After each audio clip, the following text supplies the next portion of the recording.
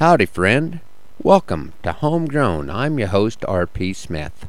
I want to remind you folks to make plans to head to Valentine this coming weekend for Old West Days.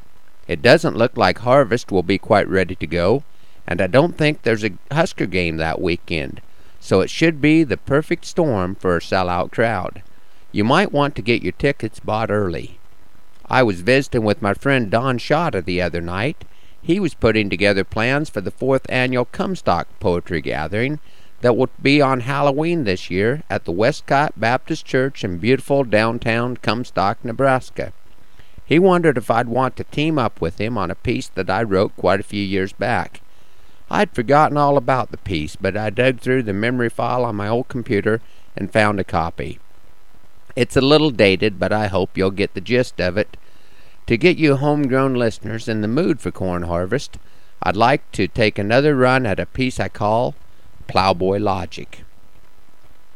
There are people in this country that make their living from the land, and admittedly their way of life is hard to understand. They will bet against the weather, government, or foreign power, but a sense of logic always sees them through their darkest hour.